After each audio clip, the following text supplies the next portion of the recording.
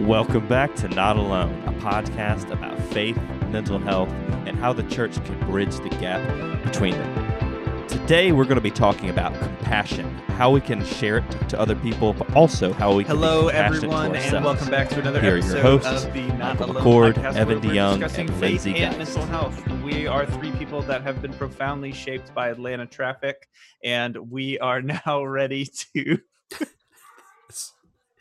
Truer words have ever We been are now spoken. ready. We're now ready to decompress in front of all of you. If you've never sat in traffic through Atlanta, you are missing out. So we are really excited to be talking a little bit about self-compassion this week. But before we do, I would love for my wonderful co-hosts to introduce themselves a little bit. Lindsay, kick us off. Hey everybody, it's Lindsay Geist, a pastor in the United Methodist Church, as well as a licensed clinical social worker. I have worked with churches and congregations and nonprofits over the years, helping with crisis intervention, mental health training, and navigating better conversations with one another. I'm Michael McCord, and I am an ordained person in the United Methodist Church, and I've worked with college students, spent my whole life working with college students, and I'm dedicated to helping people discover and love themselves in a way that helps them to love other people well. And I am Evan. They found me in a box on the doorstep, and they said, he doesn't stop talking, we should do a podcast. So we are really excited. We're doing self-compassion. It's a good intro. So are we using self-deprecation? That's an as a example. way We're going to to talk self-compassion? about how that is not self-compassion today. See? Yes, Okay, that's Evan. exactly it. What It's on do you topic. want? So I work in higher education with the Methodist Church. So, Lindsay, self-compassion. Here's the deal. I think I know what it is, but like many things that we talk about, I go into our conversations thinking I kind of know what they are, and then quickly learn that I am outside of my range here.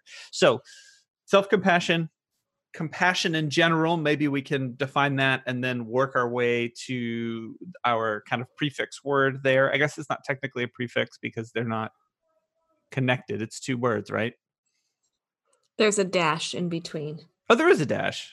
Could be could be a Oh, hyphen. Could be. Yeah. Mhm. So, okay, if it's hyphenated, This is not does an that English. This is not an English lesson. but if it's hyphenated, does that make it a prefix, Michael? No, I don't think so. So, mother was an English teacher. Love you, mom. Sorry. Let's ask Grammarly. Yes, check Grammarly. For instance, they're not sponsors, but if you write papers, you should check out Grammarly. I use it on my doctoral work, and it has saved my life. And if you use it, then when you have coworkers who write things and you go to proofread together, you can ask them every single time, have you heard of Grammarly? And it makes your coworkers question if they can write at all. Okay, getting That back hasn't to the happened. word compassion. Let's talk So about talk to us about compassion, Lindsay. If you start looking at the Latin root word of it, which, I mean, every good word study should start back That's with where Latin, right? I start everything I think about. I go back Webster's to my Latin. Dictionary Tell us what it says. Compassion means to suffer with. And so that's something important for us to remember, that in a lot of ways, to have compassion, we have to notice that other people are suffering and to be present with them in that suffering. Michael, you 45 look seconds puzzled. in, you've already blown my mind. Yeah, I suppose I was running off sort of a colloquial definition of it, just thinking of kindness. But I love the rootedness in the being with. I think that's a big part of my theology, and that's a big part of my practice of empathy, is this idea of being with people. So I really like that. That's a good way to start. So what does that look like for you, Lindsay? Like What does compassion as a whole look like? Yeah. This being with, like, joining in. So I had, just like y'all, I had a lot of thoughts about what compassion and self-compassion are. And I always do a lot of research to make sure that I better understand the topic and don't just go on what I always think it might mean. And I loved reading that compassion means being moved by others that are suffering. Not just noticing it. You first notice, then you're moved by it, and then you have this desire to help in some way. And that might be through understanding or kindness, being present, listening. I often describe in my counseling practice as kind of sitting in the trenches with somebody, not yelling down to them, but climbing in and sitting there together. And so for me, compassion means so much about how are we with one another going to climb into whatever trench that person is in, and sit and be present with them.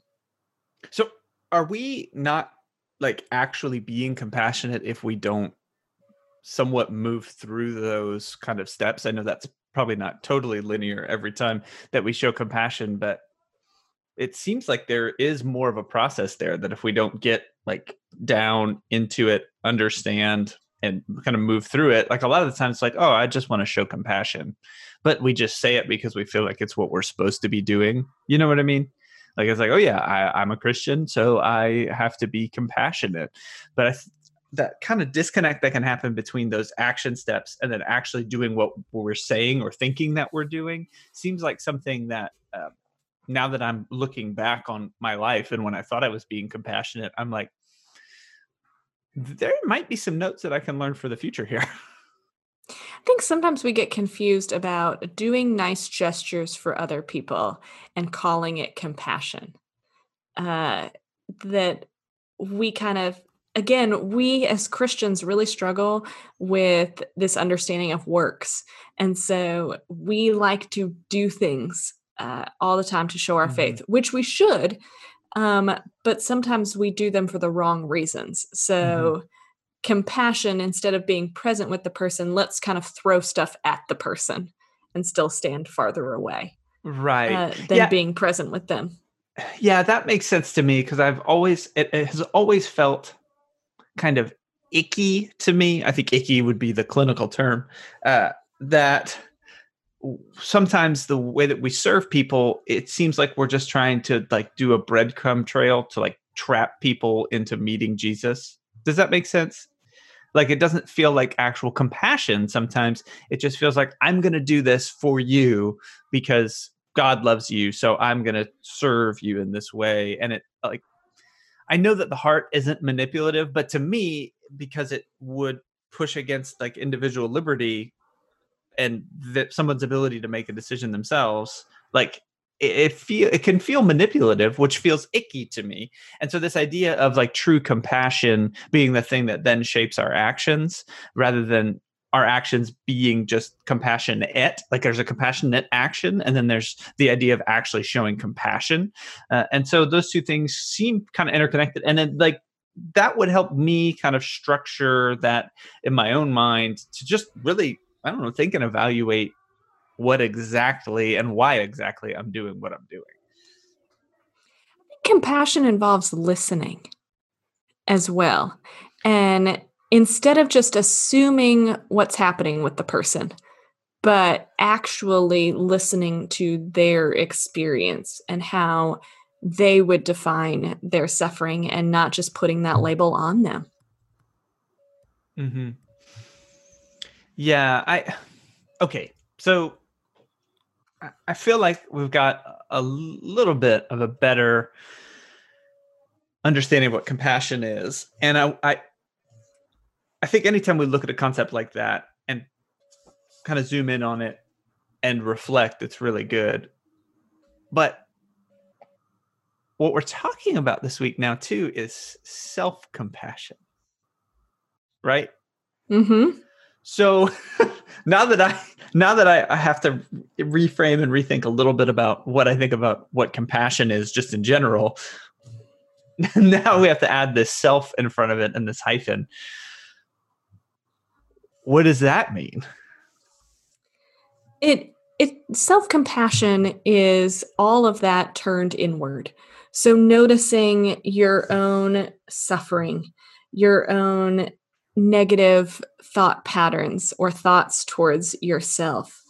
Uh, it's naming this moment of suffering, and it's helping you move towards some form of action in all of that. So self-compassion is really not much different than compassion, but focused inward.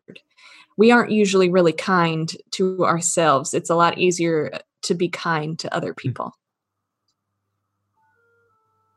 Mm.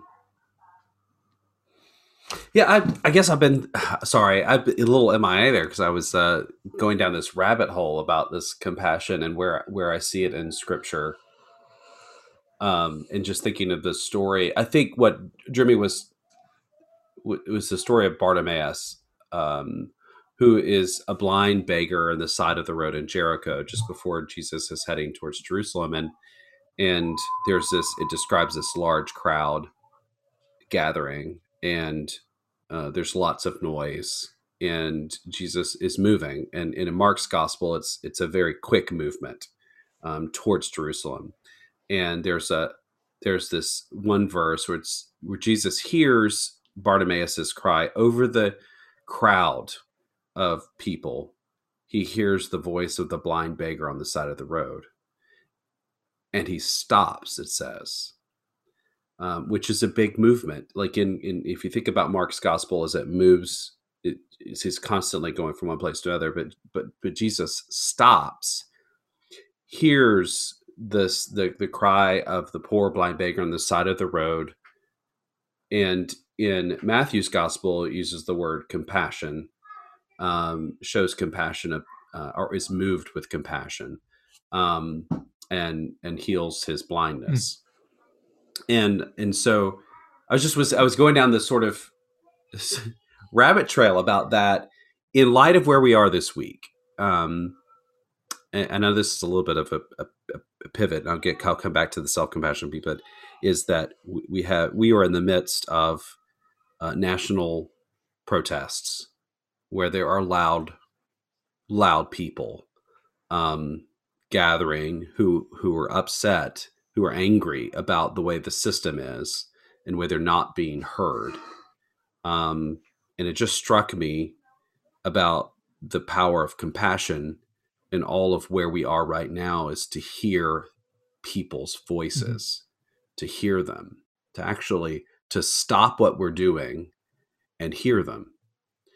And that has really helped me, Lindsay, just sitting here thinking about the word compassion and how you sort of opened that for me today, and where I'm sitting in reality today, right now, and the voices that are not being heard right now, or the voices that are being dismissed right now, or the voices that are who are being harmed right now because of our lack of compassion, just to hear them. And that leads me to talk about self-compassion too, is that I think what is happening in the streets of our country are happening inside of our hearts and our minds right now. I think that there's so much noise in our brains, there's so much noise in our inner thoughts, that we can't show compassion to ourselves. We can't hear ourselves for all the noise. And so this idea of self-compassion might be then about hearing the cry that's inside of us. The blind beggar who is on the side of the road, who's being drowned out by all the words that we say about ourselves, about how we're not enough. And that's clouding the reality of who we really are and what we really need. Because we say all sorts of things to ourselves that we would never say to other people. I mean, so many ugly, hostile things to ourselves, negative, judgmental, that it's amazing how challenging it is to be compassionate to yourself. Just when we think we're probably starting to get better being compassionate to other people, we're probably still struggling with that towards ourselves. Because you're right, Michael, it is really noisy in our heads. And it's easier, I think, to fall into those judgmental patterns of and criticism of our own selves. Mm-hmm. I think a lot of the time, too, we don't even recognize self-criticism as something that we should really think more about why and what we do, or something that's detrimental to us. I think for a lot of us, it's been like a guiding voice that you have to be hard on yourself, because that's how you accomplish things. That's how you move forward. That's how you grow, is that the essence of discipline is somehow connected to self-criticism. And I think that's a really challenging mindset that I think it's exhausting internally.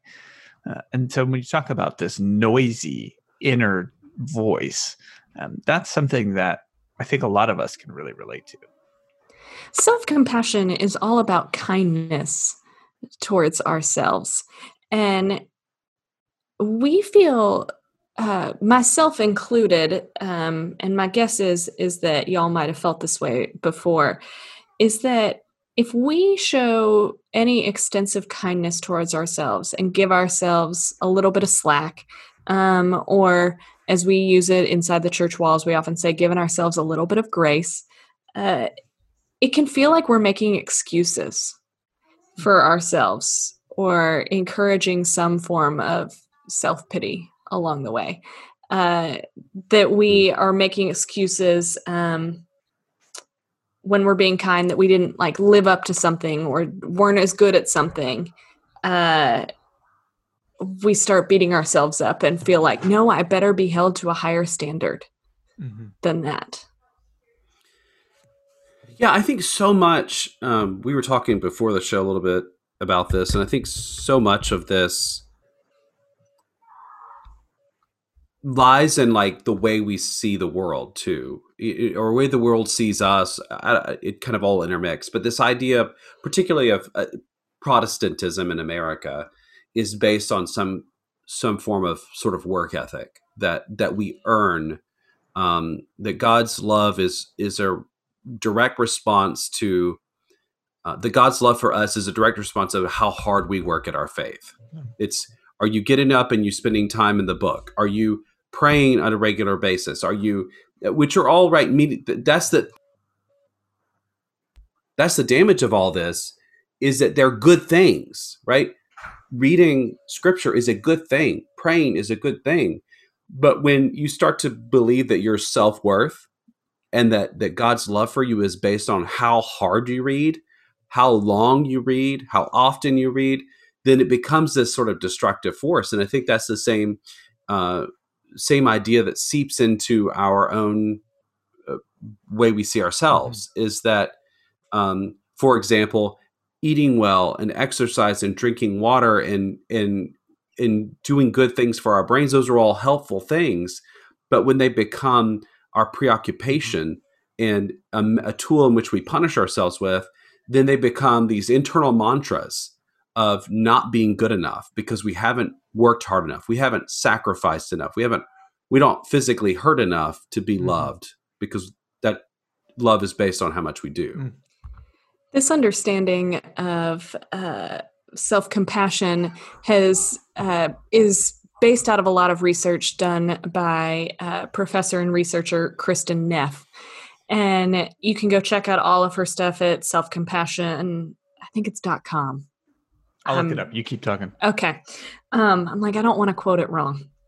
But all of her research is based on the Buddhist model and understanding of loving kindness. How can we express more loving kindness towards ourselves?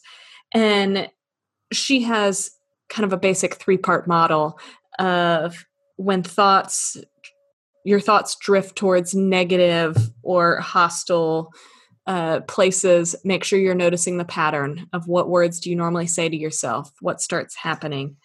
Then naming the moment of suffering, and recognizing that everybody has difficulties.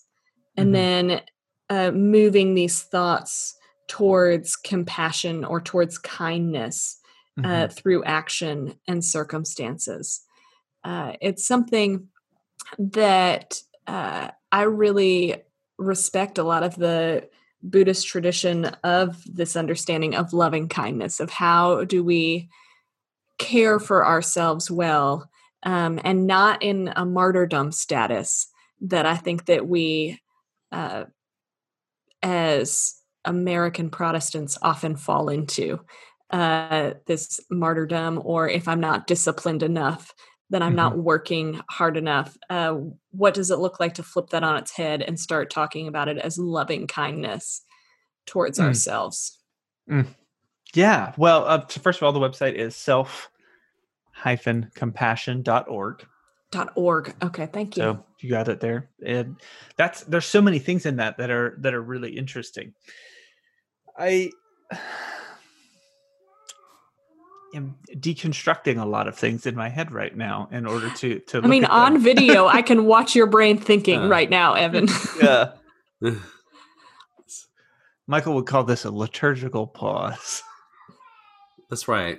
That's right. Sometimes you just need that space. Well, that's how I spent the first half of this so far, is just like you, Lindsay, you kind of opened my eyes up to this sort of rabbit trail that I went down. And I think this same push now is thinking, I watched an episode of Naked and Afraid last night. I don't know if you've seen this, but they drop people into the wilderness willingly. These people they sign up willingly, for this. Willingly. It is such an addicting show. I don't want to watch it, but I get sucked in every time. It is, and you can tell me later how bad of a parent I am by text message or Instagram message or something. But my kids watched it with me for a little bit this morning. And I asked them, I said, would you watch me if I went on this? You know, and they're like, no. But again, it's anyway, censored. It was just we always called it Naked and a Skirt, which is the southern version. It is censored. It is censored. I can't wait to hear the tie-in. Anyway, yeah. So I was watching this episode, and there's this man on there, who is literally killing himself.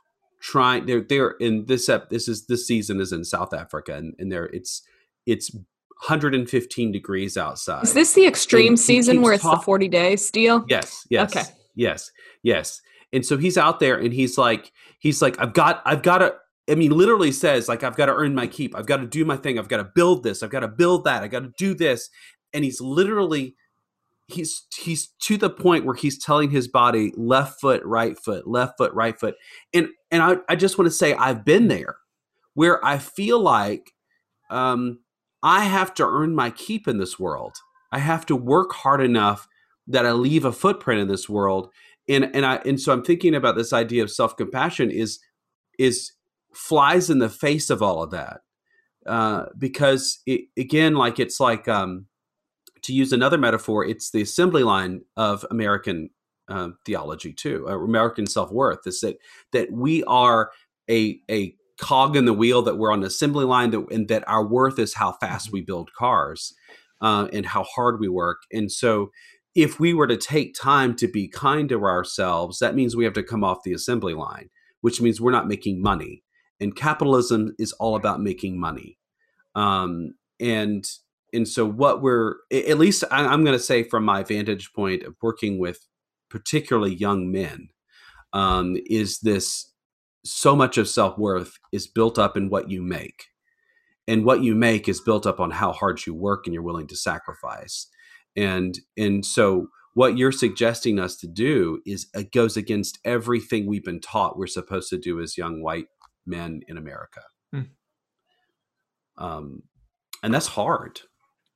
So I wonder how we get to a place where we begin a practice of self-compassion. Like, how do you move from being a workaholic and pushing and believing yourself to be on some kind of assembly line of production to moving towards this idea that we should care for ourselves and show compassion? I mean, I think, again, the first step is noticing some of our thought patterns. It's helpful to start noticing when our first thoughts about ourselves are pretty negative and ugly and chastising and judgmental. And figuring out, okay, this pattern, every time I do something and I feel like I'm not contributing to society or I'm not earning my keep, I automatically start thinking, you're lazy. What are you doing? Why aren't you playing your part? Nobody's going to want you. Those are common phrases that we as individuals often carry with us, whether we want to admit it or not. Just as you said, Michael, we want to earn our keep. And so we start having these ugly phrases in our mind towards ourselves. So the first step is always to notice a pattern. I say that for almost everything in counseling, that we can't ever work on changing things until we notice how they're starting. Mm-hmm. So even paying attention to how do we talk to ourselves? And would you ever talk like that to somebody else? Would you ever say to somebody else, you are not pulling your weight, stop being lazy, get it together?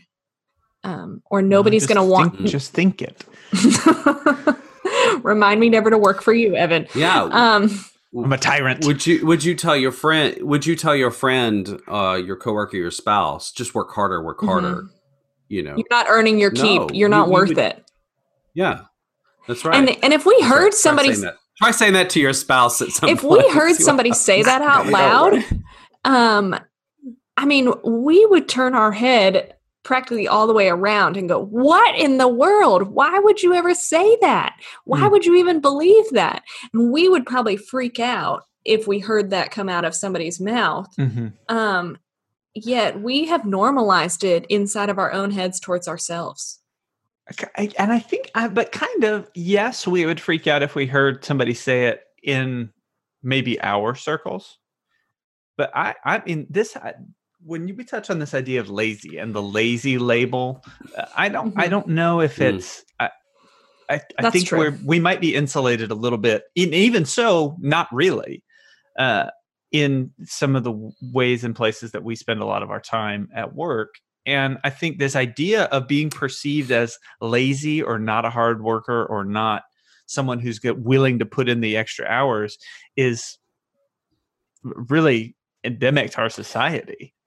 Well, let's be honest. Let me be completely honest with you. And that is, we learn this shameful language as a child because the majority of our parenting comes from how we experienced parenting.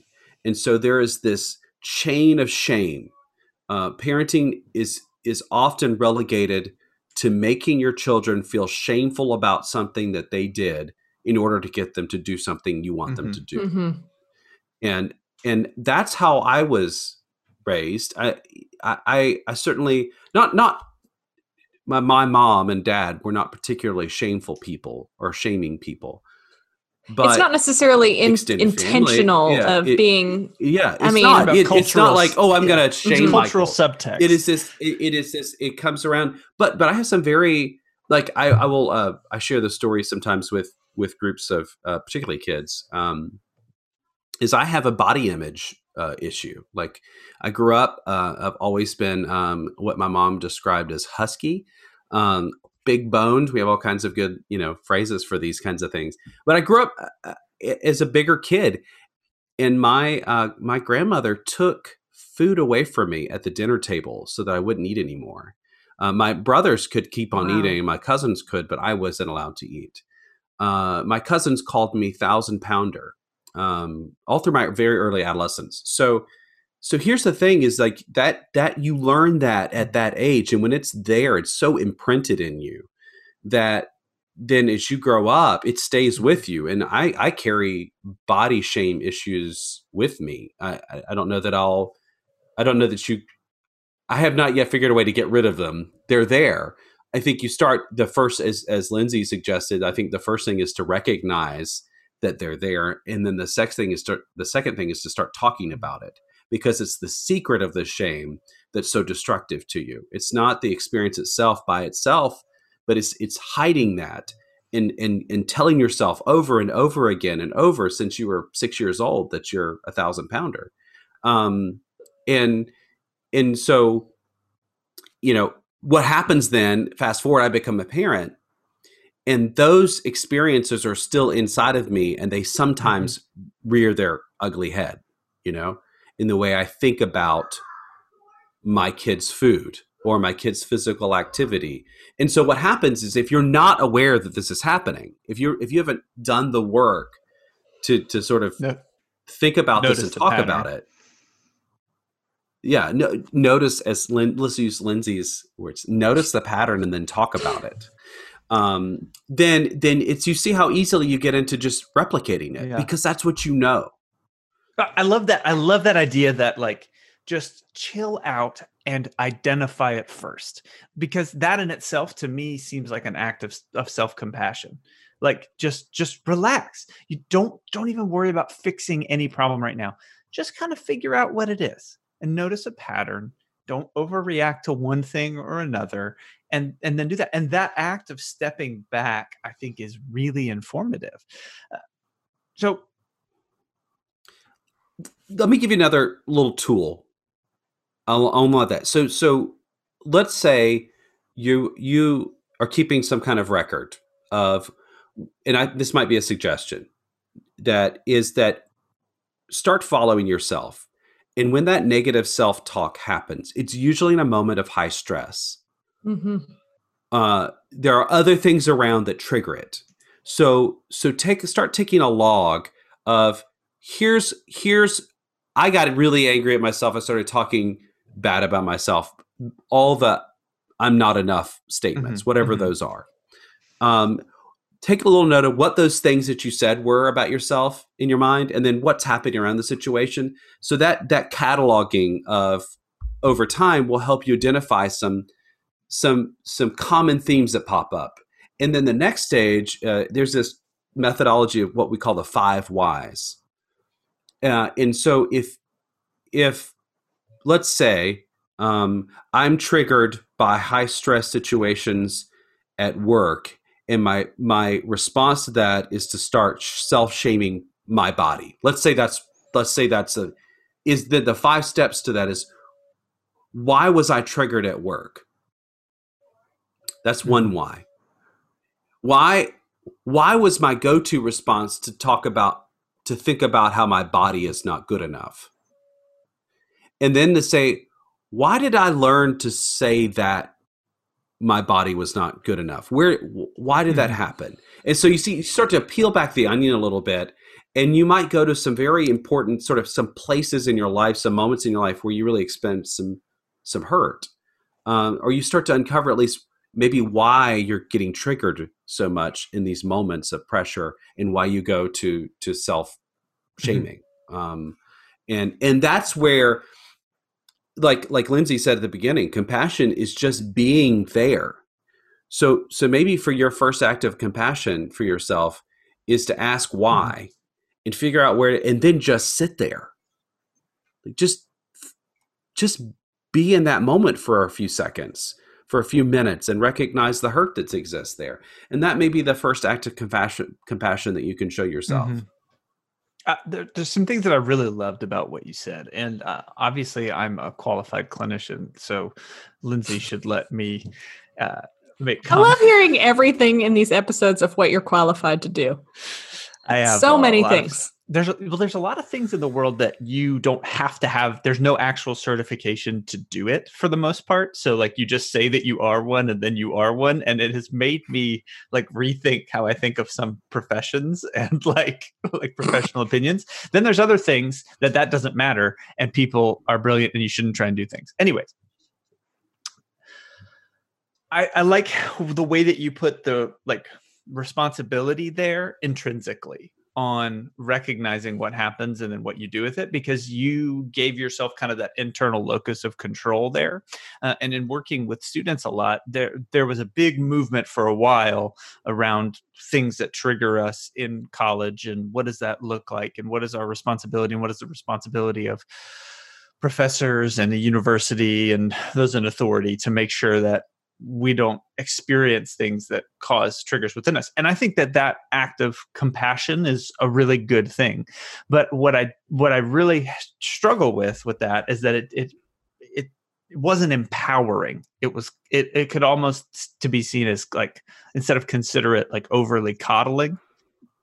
And I think that that's a common sentiment that I hear from individuals when it comes to understanding the things that will cause us to get tossed into internal turmoil almost uncontrollably, right? There are those things that happen inside of all of us that when it happens, it just pulls up a host of memories, and you're just feeling emotions, and you're having that physiological response, like the back of your neck kind of like stands on end, like in or the hairs, and you're like, your stomach kind of turns over, those things that we can't control. And so when we remove any form or any modicum of responsibility for internal locus of control within that, it has always worried me that would be, we're putting ourselves in a situation for this to just keep happening, because that's just going to shift. What frustrates us and moves us is going to shift, and we haven't given ourselves the coping mechanisms and the ability to interact with it.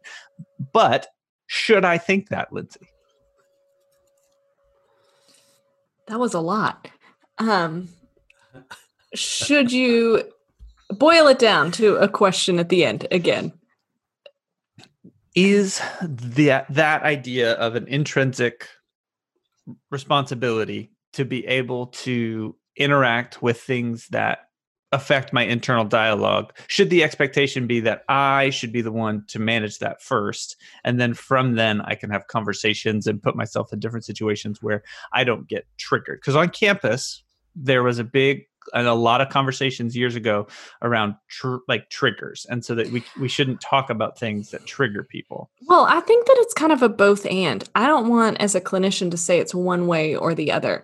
I do think that communities and campuses should be more knowledgeable about how they impact people. Mm-hmm. We should be better informed about how things that we say or do can trigger people, and when they are incredibly harmful. There are some that are really obvious that organizations should learn about to eliminate those things. But I do think that the onus shouldn't only be put on the outside entity. We too can do our own work of figuring out what's triggering us. We get these negative self-talk patterns, both from the outside and it's morphed somewhere inside of us. It's gotten distorted along the way, usually. So I don't think that you can only do one way or the other.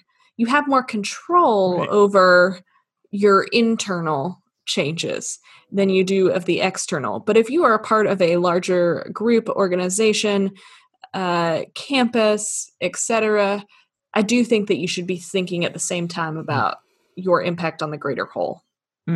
So it's kind of a both and answer. There's no one way or the other. That sounds very compassionate. So we've been trying to teach my daughter that she has the ability to control her emotions, or to use her emotions, and that her emotions shouldn't be scared of them, but they're good things. You just got to learn how to use them in ways that are healthy. And so she's trying to explain this to her friend, and she said, "You're in control of yourself. You're the boss of yourself," is how she explained my high level, description of It sums down to that. Great. Well, Austin overheard that. Austin is your son. He's been telling me that my son, yes, who's 5. He's been telling me that he's the boss of himself. That's what Ellie taught him, is that he's the boss of himself. You're like, there's a nuance to that. So, you're not totally the boss of yourself. Right? You gave your children agency. The biggest mistake you could make. That's right. Don't let your children believe they have control of anything. You're a dictator. No, but I think the same thing is yes. So yes, Austin is in control of himself. He is the boss of himself. He can control his actions and his thoughts. He can work on those. He's 5, so he's got a long way to go to figure that out. I'm 40. I still have a long way to go. Figure that out. At the same time, he is also not able to be completely the boss of himself. And I think that's where all of us are. That we live in this thing called community. And for whatever reason, we were sort of designed to live in community. That we don't do well in isolation. That we need each other. And so, yes, in part, we are in control of ourselves, and we ought to take on that agency. That if I am replicating negative self-talk all the time, let me find some ways to show some self-compassion by first maybe just keeping track of it, then asking about it. But I may not be able to do that by myself. In fact, I cannot be fully self-compassionate by myself. I need other people to live in community with, where I practice compassion with others that also enlightens how I practice compassion with myself. It's a relationship. And I think what we would say in this episode is that we probably spend a lot of time demonstrating compassion towards other people. Hopefully. But we don't spend the same time, not all, yes, yeah. But we don't spend the same kind of time sharing compassion with ourselves. And here's a push on that too. Just your side comment there, Evan.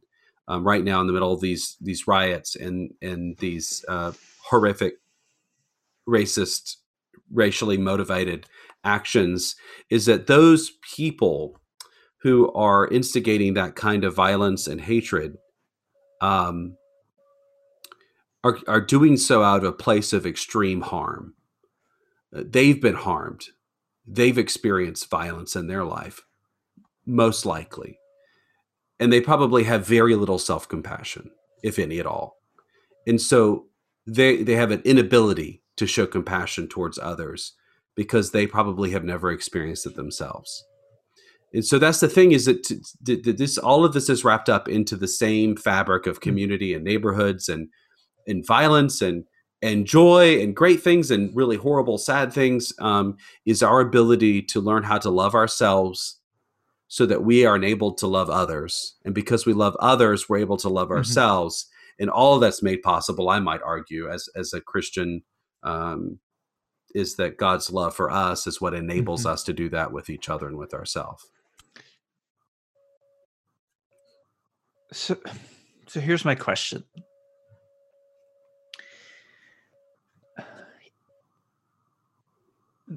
The emphasis on self-compassion, especially in the context of parenting and being the boss of yourself and making sure that we don't, in an attempt to grow discipline and inspire work ethic, those kind of things, make sure that we don't lose the ability to have self-compassion on the road to that. How do we, there's not a universal way, but what does it look like to foster discipline and teach work ethic while at the same time holding the tension of self-compassion, not even really tension, but the balance of self-compassion and healthy rhythms of thought and life with work and resting? How do we model that? How do we teach that in our families, in our circles? It's almost as if someone could have written like a prescription for like a day of rest. Like Sabbath? Like if someone had said, you know what, let's all work hard and then let's all rest hard so that we can work hard again and so that we can be together and we can be healthy. I think I've read that book before. Did God write about that? Well, technically, God's people did.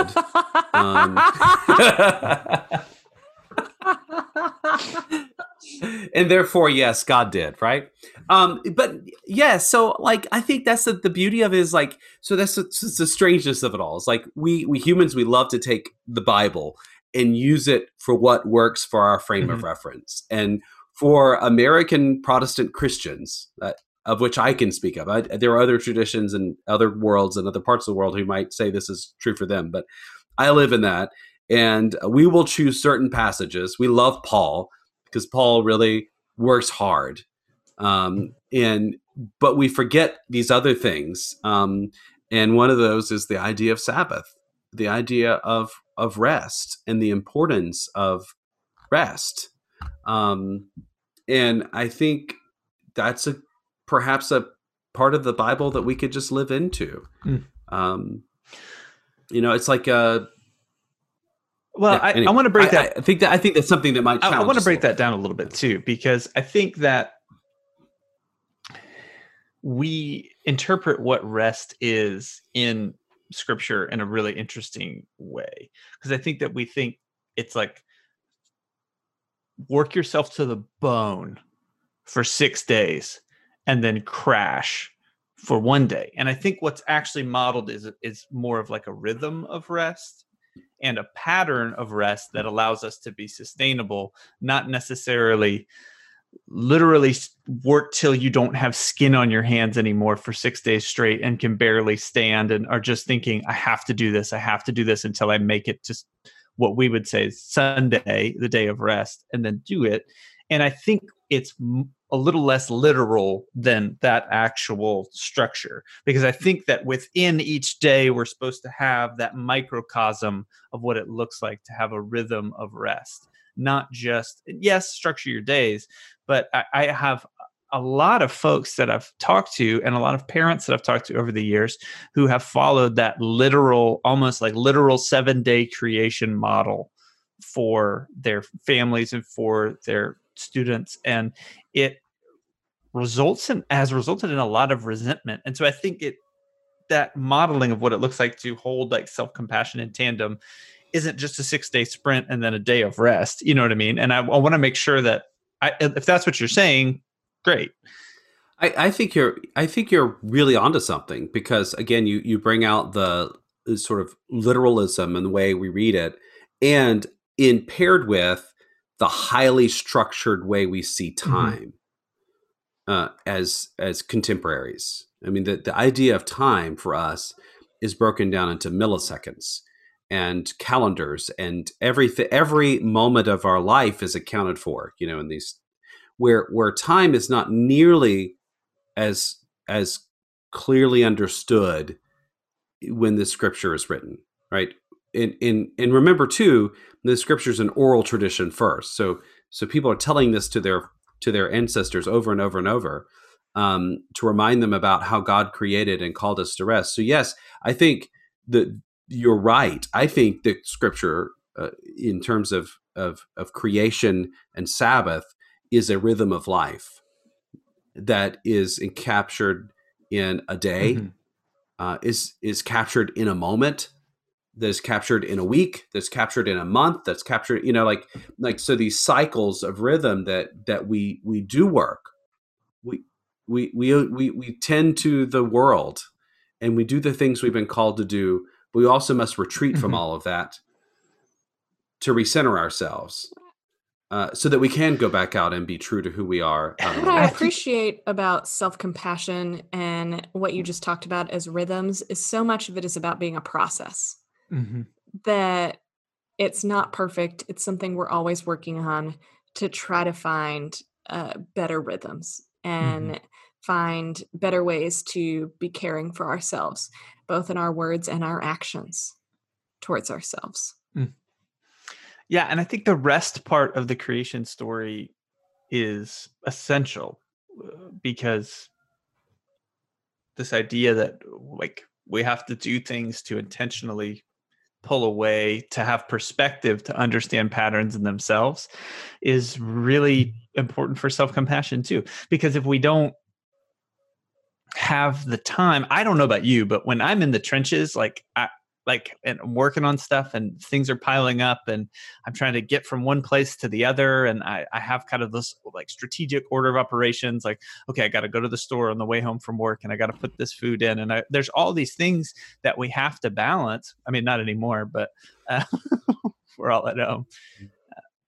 There's not a notice to the pattern. It's not until I'm able to pull back a little bit and do that recreation, like revisit the creation rhythm. And this is what I studied in school. We're talking about recreating this idea that when we do things that are, especially physically with our bodies, that don't have the same mental component as work, we gain a better perspective on ourself, our communities, our relationships, and our work. So therefore, recreation should be essential to our lives, means that maybe we shouldn't punish ourselves for doing it. And so it is this weird tandem intention that I feel like we balance in setting a tone and a culture in our workplace and in our families as well. And I appreciate everything that you guys have to say about that as well. I have another question if anybody has any other thoughts on that.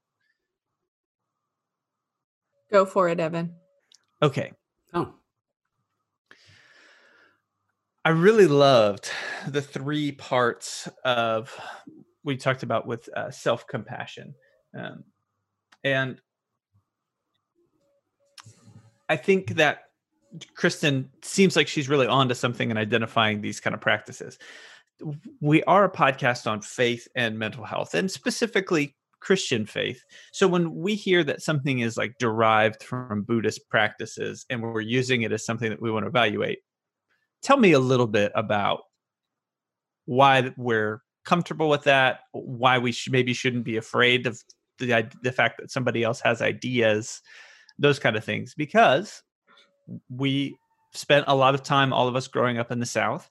And if you went into a congregation and led with, here's a Buddhist practice, there's a significant number of people. I mean, when you said it, my mind, I was like, Buddhism bad, Christianity good, like, because it's just like broiled inside of us. So I think that there is some questions that I have around, okay, what does this look like? Why is it maybe not so binary in that? Well, I think it comes down to how do we look at humanity and what is valuable and understanding some of creation. And so it being derived mostly from a Buddhist understanding of loving kindness doesn't take anything away from our faith tradition. It is a tool that we can use that talks about thought patterns and suffering and better care. That is not a topic that's exclusive to Christianity. And so Buddhism just in this loving kindness concept that Dr. Kristen Neff talks about is it's not an idea that's exclusive to Christians. And maybe some other faith traditions even word it better than we do, and we can take some value from that. If we're ever worried about other faith traditions or question if they can bring anything to the table for our own understanding of our faith tradition, go read Barbara Brown Taylor's book, Holy Envy, where she explores a number of different faith traditions and what that can do for our own faith tradition along the way. We don't need to be scared of other people's. It's not a competition. Sometimes other people and other faith traditions simply word things better than we do. And why don't we use it as a place to learn and grow? I'll just first say that I've spent a lot of time working in Muslim countries and Buddhist countries, and getting to experience faith traditions from those who practice it on a regular basis. Those who the everyday people, just like you and me, who are practicing their faith and getting to talk about it together, and that radically changes how you view other faiths, because you don't. It's not about positioning, about putting yourself up against what you believe, what they believe, and that right and wrong. It's about being in relationship with each other and sharing about who you are and where your faith comes from, and who they are and where their faith comes from. And what I found is the transcendence of God in the midst of all of it. That God transcends all time and space, and that we have some common threads in our faith traditions. One of those is meditation. Centering prayer has been a historic part of the Christian faith, and we had our own monks who lived in isolation and prayer and meditated all day. That is a very much a rich part of our tradition. Not so much practiced in the U.S., although it's made a big comeback. And so the idea of meditation in the Buddhist tradition is very similar practice. And the idea of a mantra, that this word that you might say over loving kindness, or phrase loving kindness, is something you in practice of Buddhist meditation is helpful for centering your thoughts on the idea of being loving and kind, loving to yourself and kind to yourself, so that you might be loving and kind towards others. It is the same thing we practice in Christianity in centering prayer, where we might choose a phrase that we want to help center ourselves in. Love God, love ourselves, love others. And I think we end up sharing many of those same words. So I understand for people who've not experienced other religions in meaningful interrelational ways, it can be a scary path. But understand that we share many things in common, and one of those is meditation. So I don't think you should be afraid of loving kindness. So you're telling me that noticing patterns, naming suffering, and moving thoughts toward compassion is not exclusive to Buddhism? Not at all. And I shouldn't be afraid of it. Be not afraid. Yeah, I just think it's important. I think it's important to recognize too, especially given the generally competitive and combative nature of, I mean, there's a lot of the times in our faith, things are portrayed as like, look at what's at stake, like our souls are at stake here. And I think that in the name of defending God, we tend to lose ourselves and lose our relationship with God. And it's a challenge that I think that we're always going to have to deal with, especially depending on where we're from and the cultures that we come out of. So appreciate all of your thoughts and wisdom. Any other kind of parting words or closing thoughts? I think I'd like just to say that you're not alone and there's nothing wrong with you. If you have not practiced self-compassion, you are not alone in that, and there's nothing wrong with you. I'm reminded that in Psalm 23, one of my favorite verses, he maketh me lie down in green pastures, to me has always served as a reminder that since David, God has had to call us back to remember that we need to lay down, that we need to be still, that we need to take in what's in around us and experience, because it's beautiful, right? Maketh me lie down in green pastures is that if you're laying down, but you're also in that moment declaring that you're observing that the grass is green and that you're seeing what's around you. And so you're not alone in this fight, this struggle to be self-aware, to be self-compassionate. Self-compassion is a process.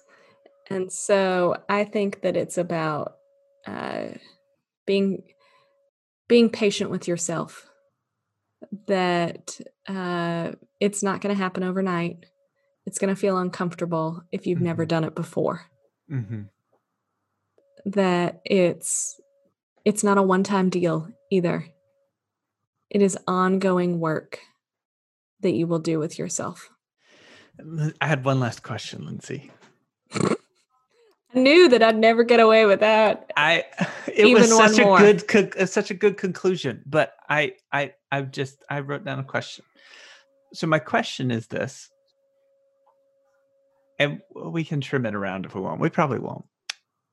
Would be when we didn't touch on perfectionism at all, and this idea of like internal, like dialogue, and the internal voice and what we say to ourselves, and then needing to be perfect or not being satisfied when things aren't perfect in that situation. It seems like that would be something that we would really need to talk about when we talk about like self-compassion, because they seem really interconnected. And in some of our past conversations about it, you've brought them up as being fairly interconnected. And since we didn't talk about it, I wanted to give you a chance to comment on it a little bit.